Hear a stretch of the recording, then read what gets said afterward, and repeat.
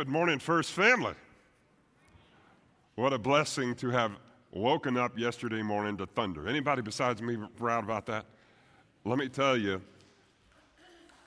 indeed, praise the Lord. Man, I tell you, if you can't get excited about that, I don't know what's wrong with you. Now, some of you would say, well, the streets were flooded, Darin. I know, that's a problem that we have. But you know what? I've always heard and been told, if you pray for rain, don't complain about the mud. And praise the Lord that it has rained. Let's pray that the Lord continues to bless us that way. You know, we're talking today about Jehovah-Rapha, the God who heals. The passage that my friend Zach read a minute ago is really the core of God's essence, but it's not the first time that God calls himself by that name. To find the first time, you have to go back to the passage we used last week, Exodus chapter 15. There, right at the tail end of verse 26, God says it, I am your healer. I am your healer. The healing that our God brings is of a lot of different varieties. He heals our bodies, yes. He heals our souls most effectively. He heals our spirits. He heals those wounds that nobody else sees. Binding up a broken arm or a broken leg is something that the hospital can help you with. Binding up a broken spirit is something only God can fix. Today, we're going to talk about how our God heals.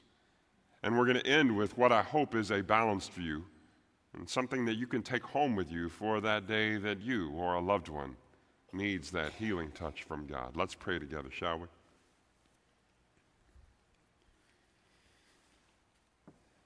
This is a blessed day you've given us, Lord, and we say thank you for it.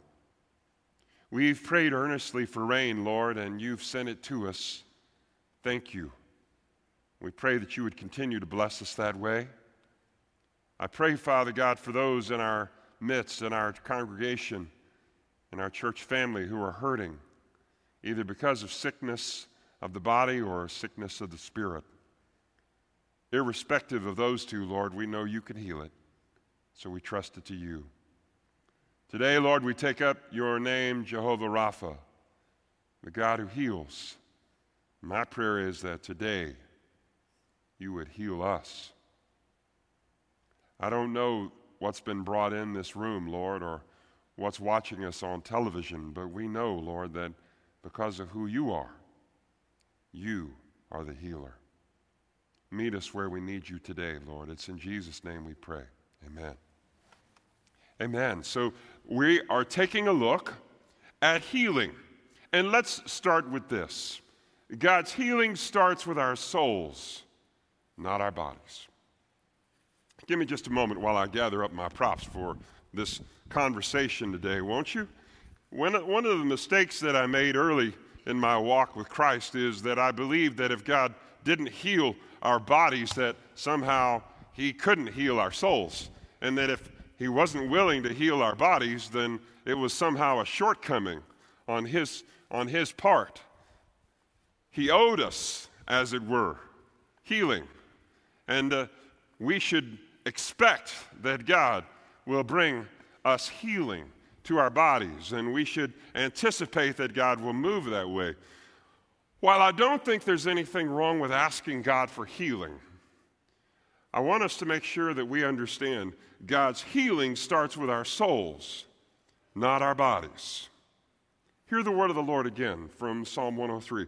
Bless the Lord, O my soul, and forget not all his benefits, who forgives all your iniquity. Get that? The first thing is not your body. It's forgiveness. It's your soul. It's that part that's on the inside. And then the second half of verse 3, who heals all your diseases. These two work together, but they aren't necessarily mutually exclusive. God doesn't have to do one in order to do the other. In other words, God doesn't have to heal your body in order to heal your soul.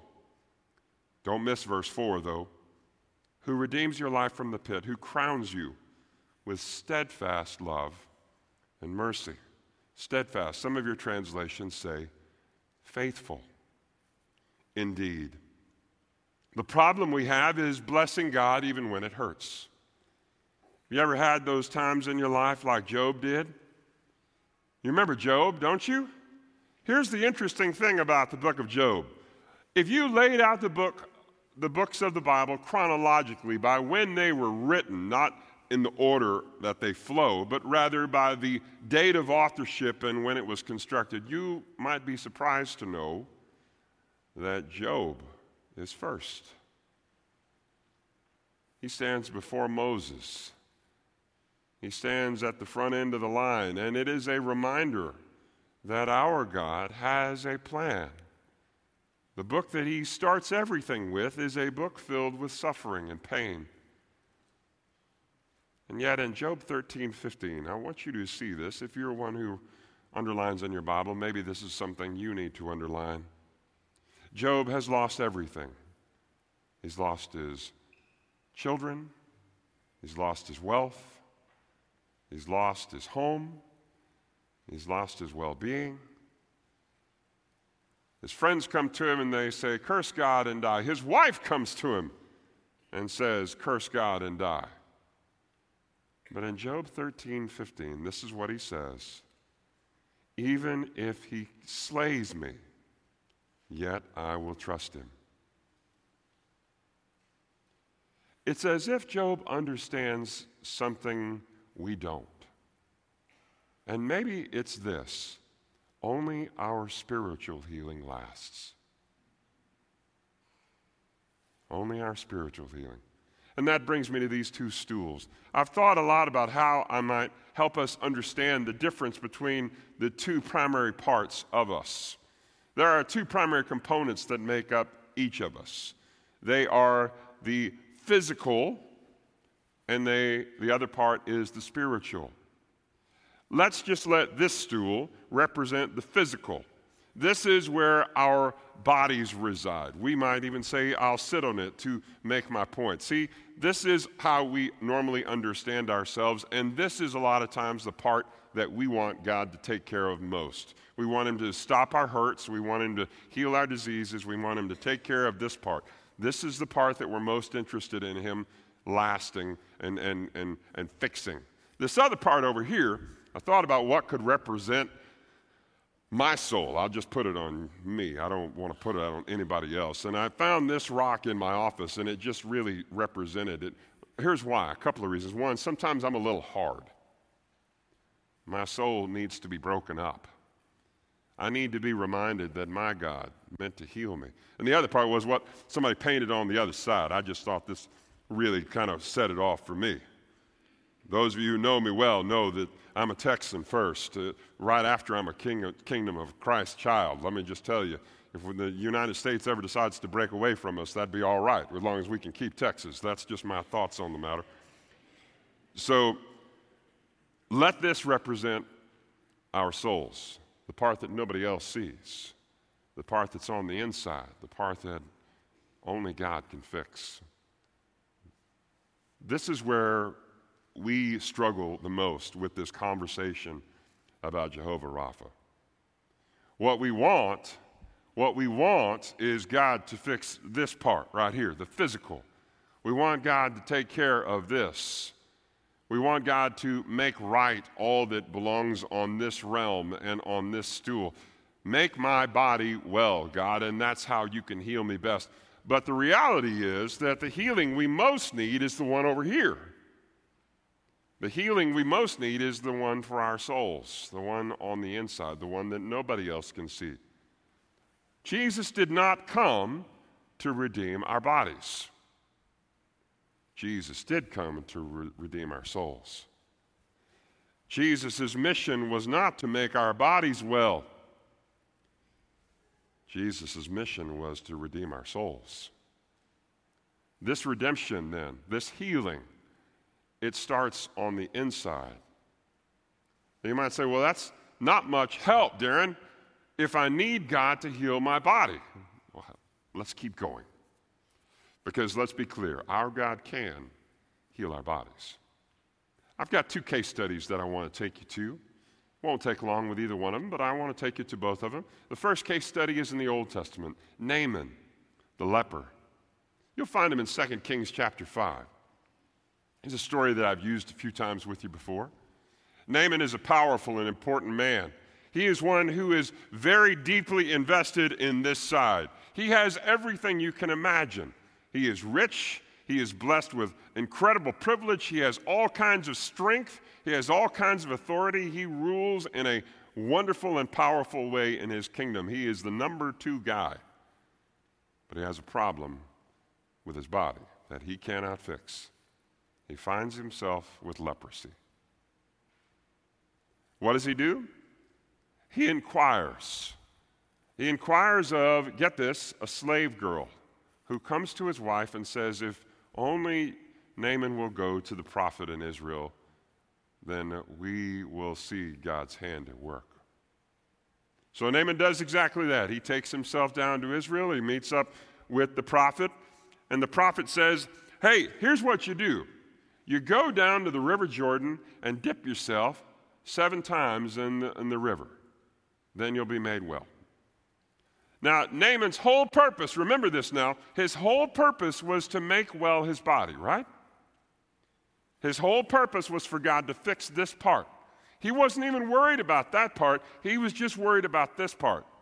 He only wanted his body remedied. But what was the real problem? The real problem was not his body, it was his soul. The problem was on the inside, not the out.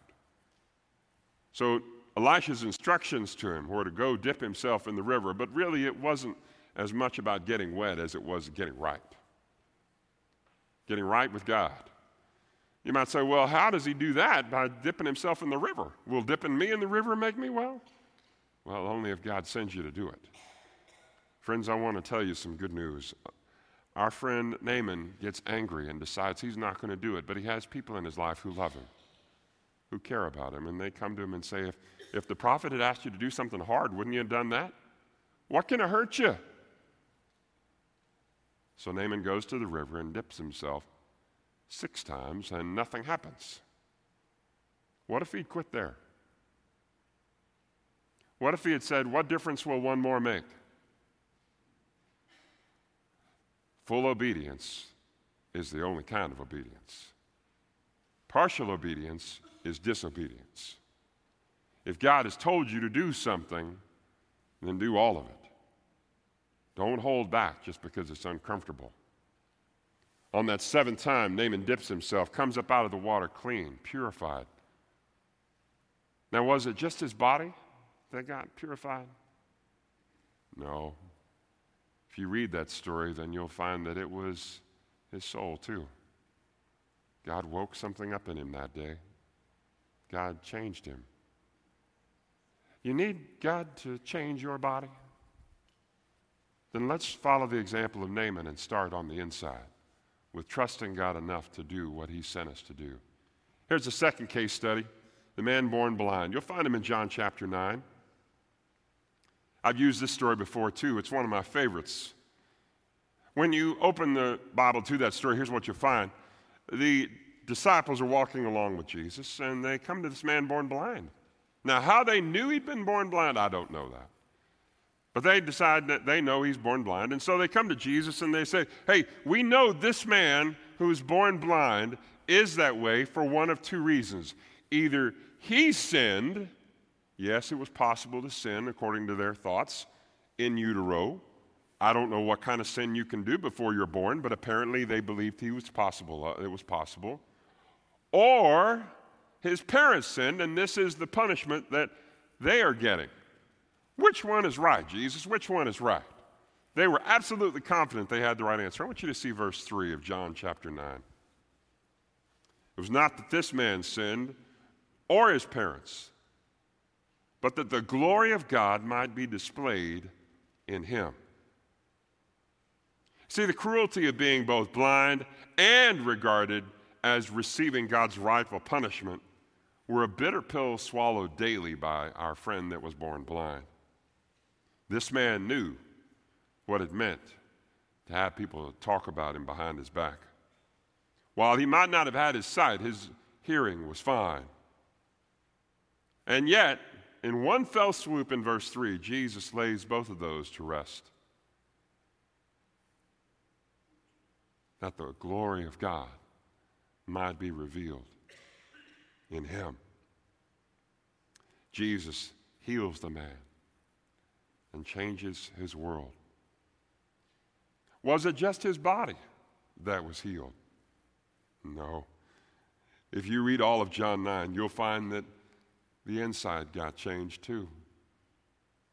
You see, I think it's at that moment that man who was born blind, he realized that this was not all there was, this physical part, that this part over here was what Jesus really came to fix.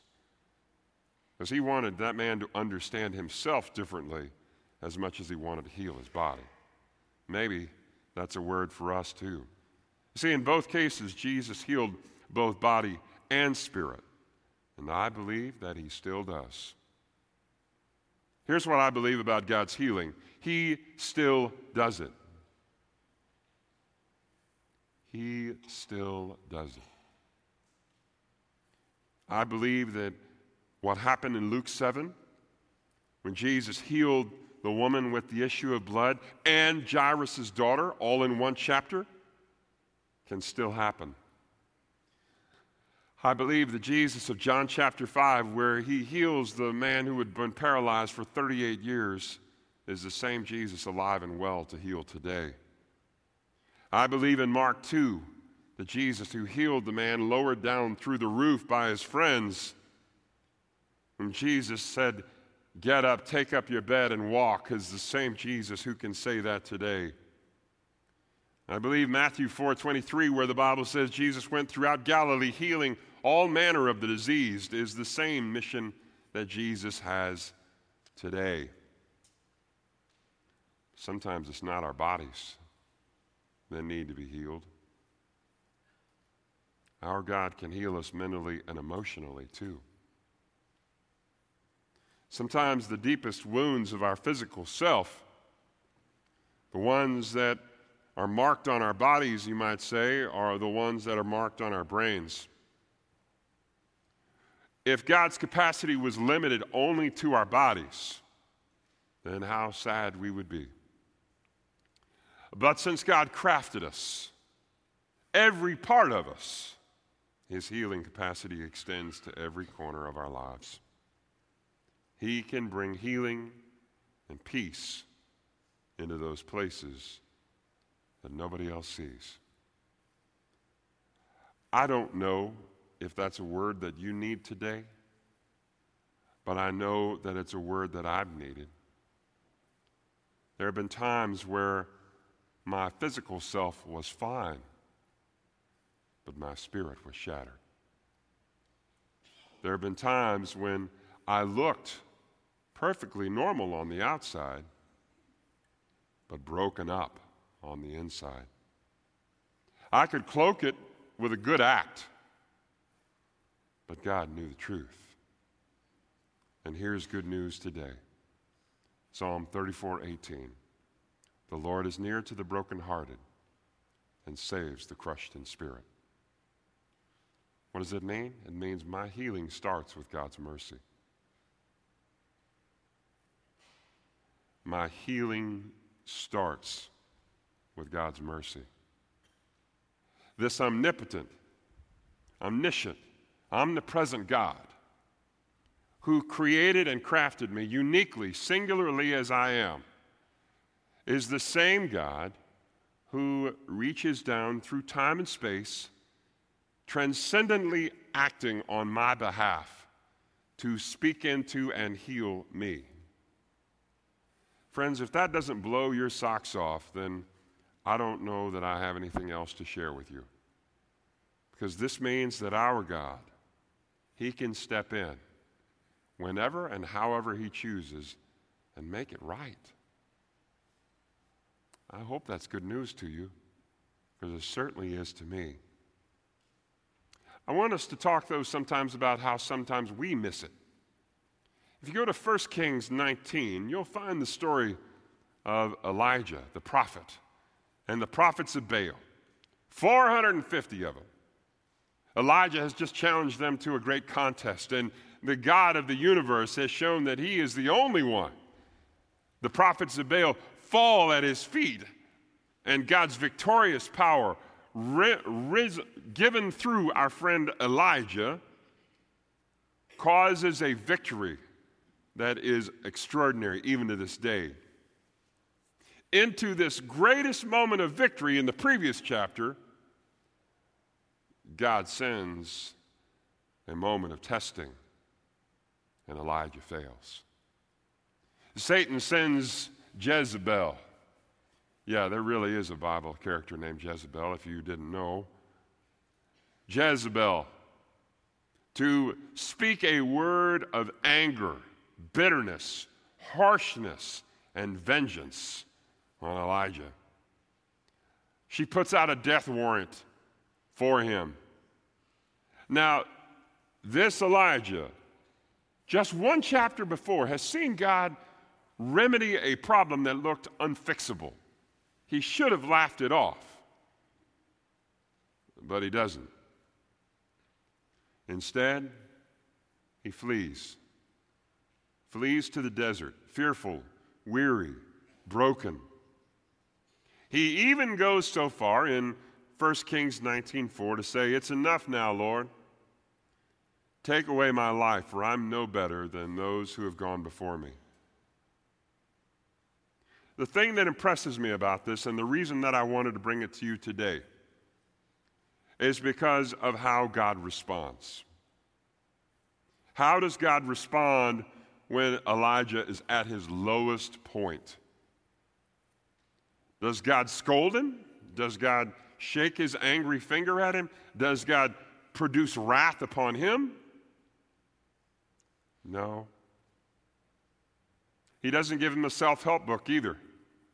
He doesn't give him a podcast with 5 easy steps to freedom from worry.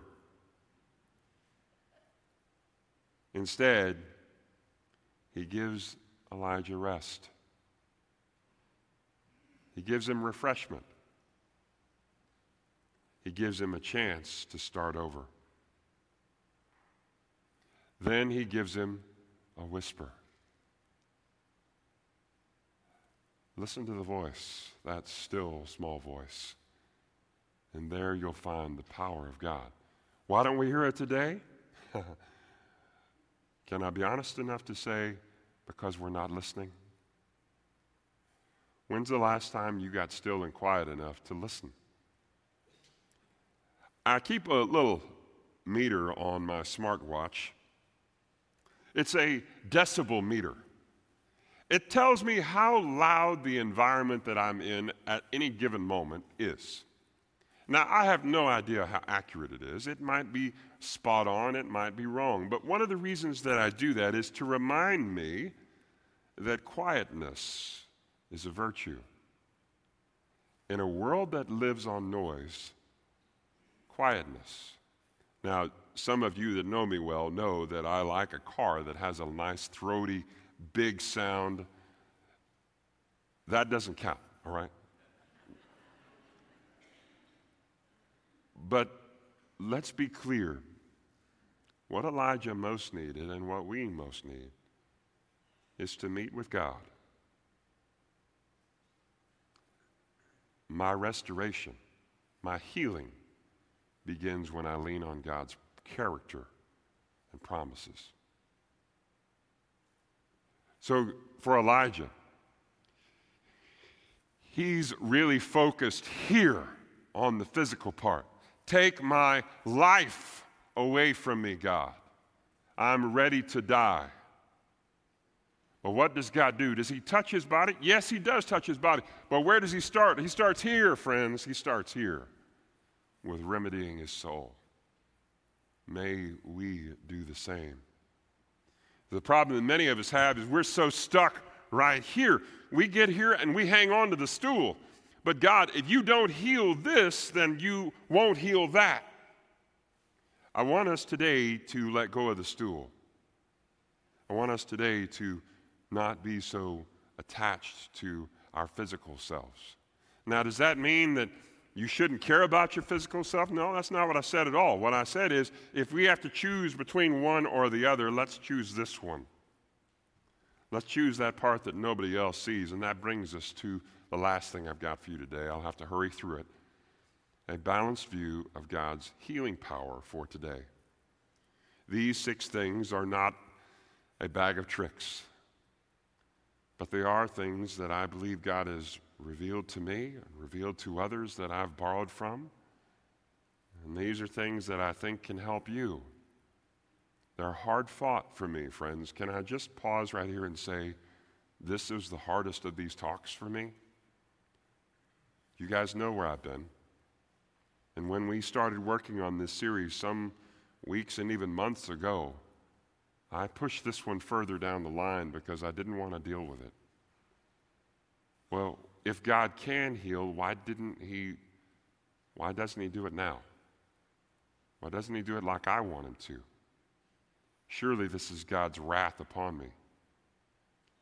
Thinking all those natural and human thoughts, let's take a look at these 6 things and see if God will give us some clarity and some freedom. 1, reject the notion that your illness is inherently God's punishment on you. The Word of God never says that every disease, every malady has a direct correlation to sin. Did you get that?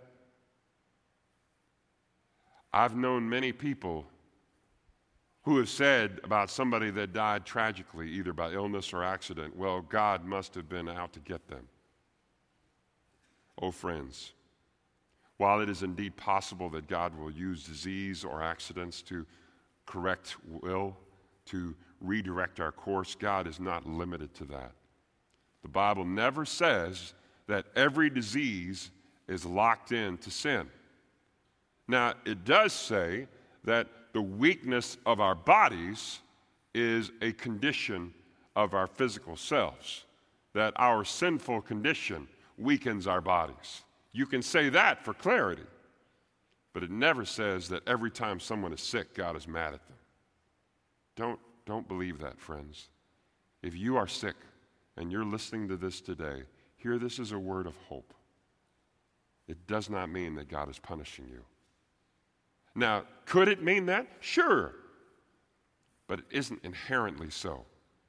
So let's make sure that we give our God enough room to be the good God that we believe he is.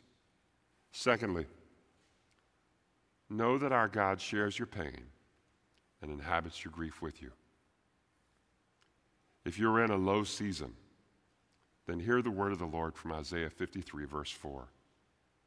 Surely he has borne our griefs and carried our sorrows. Likewise, for Hebrews 4, verse 15. For we do not have a high priest who is unable to empathize with our weaknesses, but we have one who has been tempted in every way and just as we are, but he didn't sin. He's right there with us.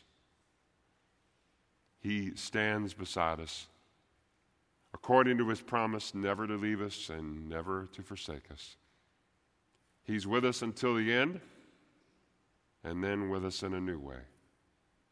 Friends, today, let us rejoice that even if we're hurting, our God shares it with us.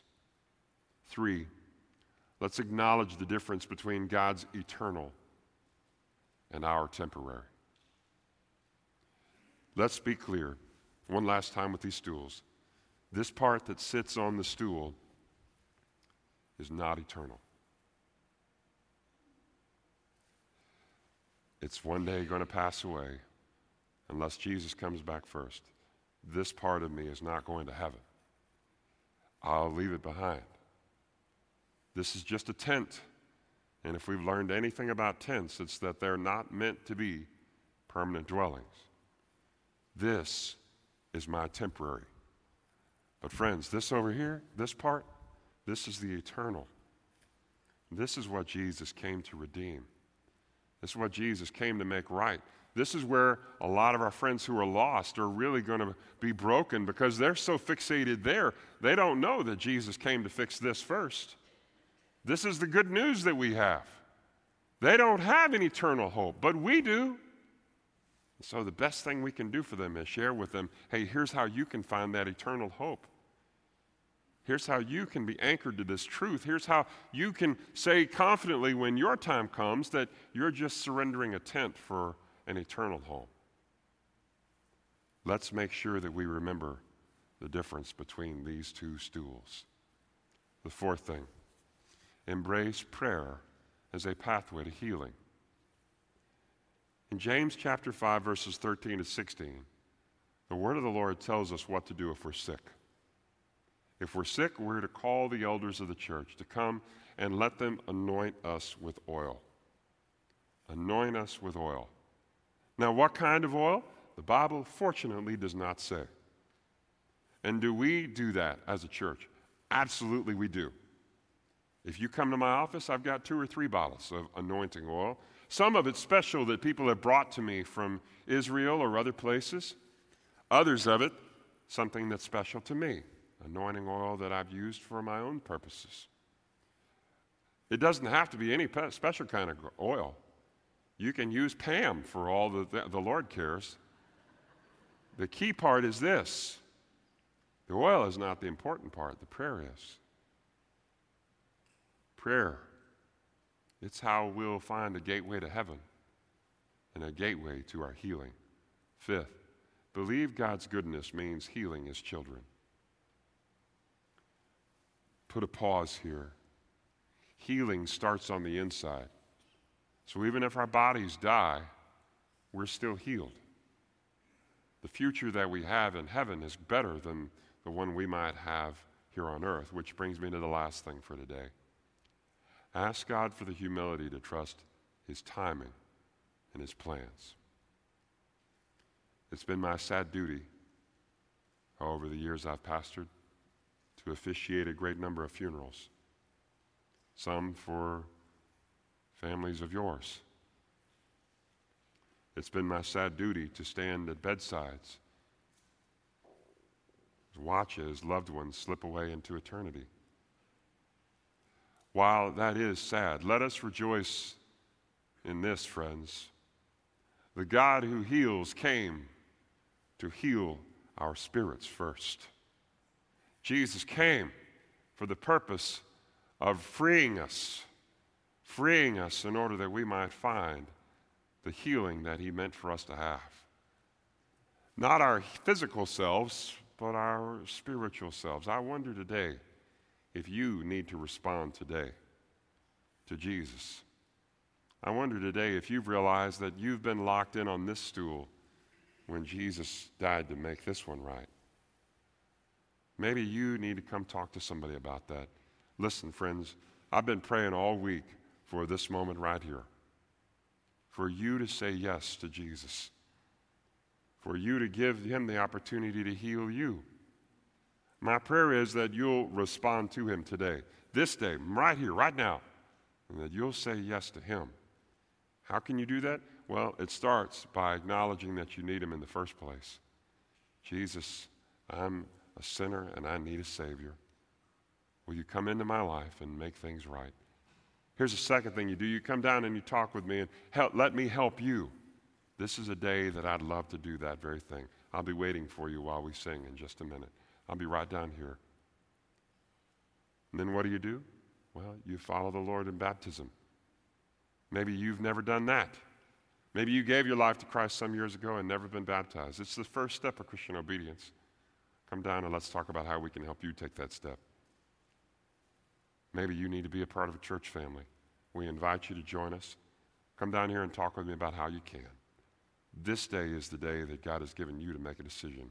And one of those decisions may be to come to this altar, to kneel asking God to remedy your heart, maybe to remedy somebody else's. This altar is open for you. Let's pray together.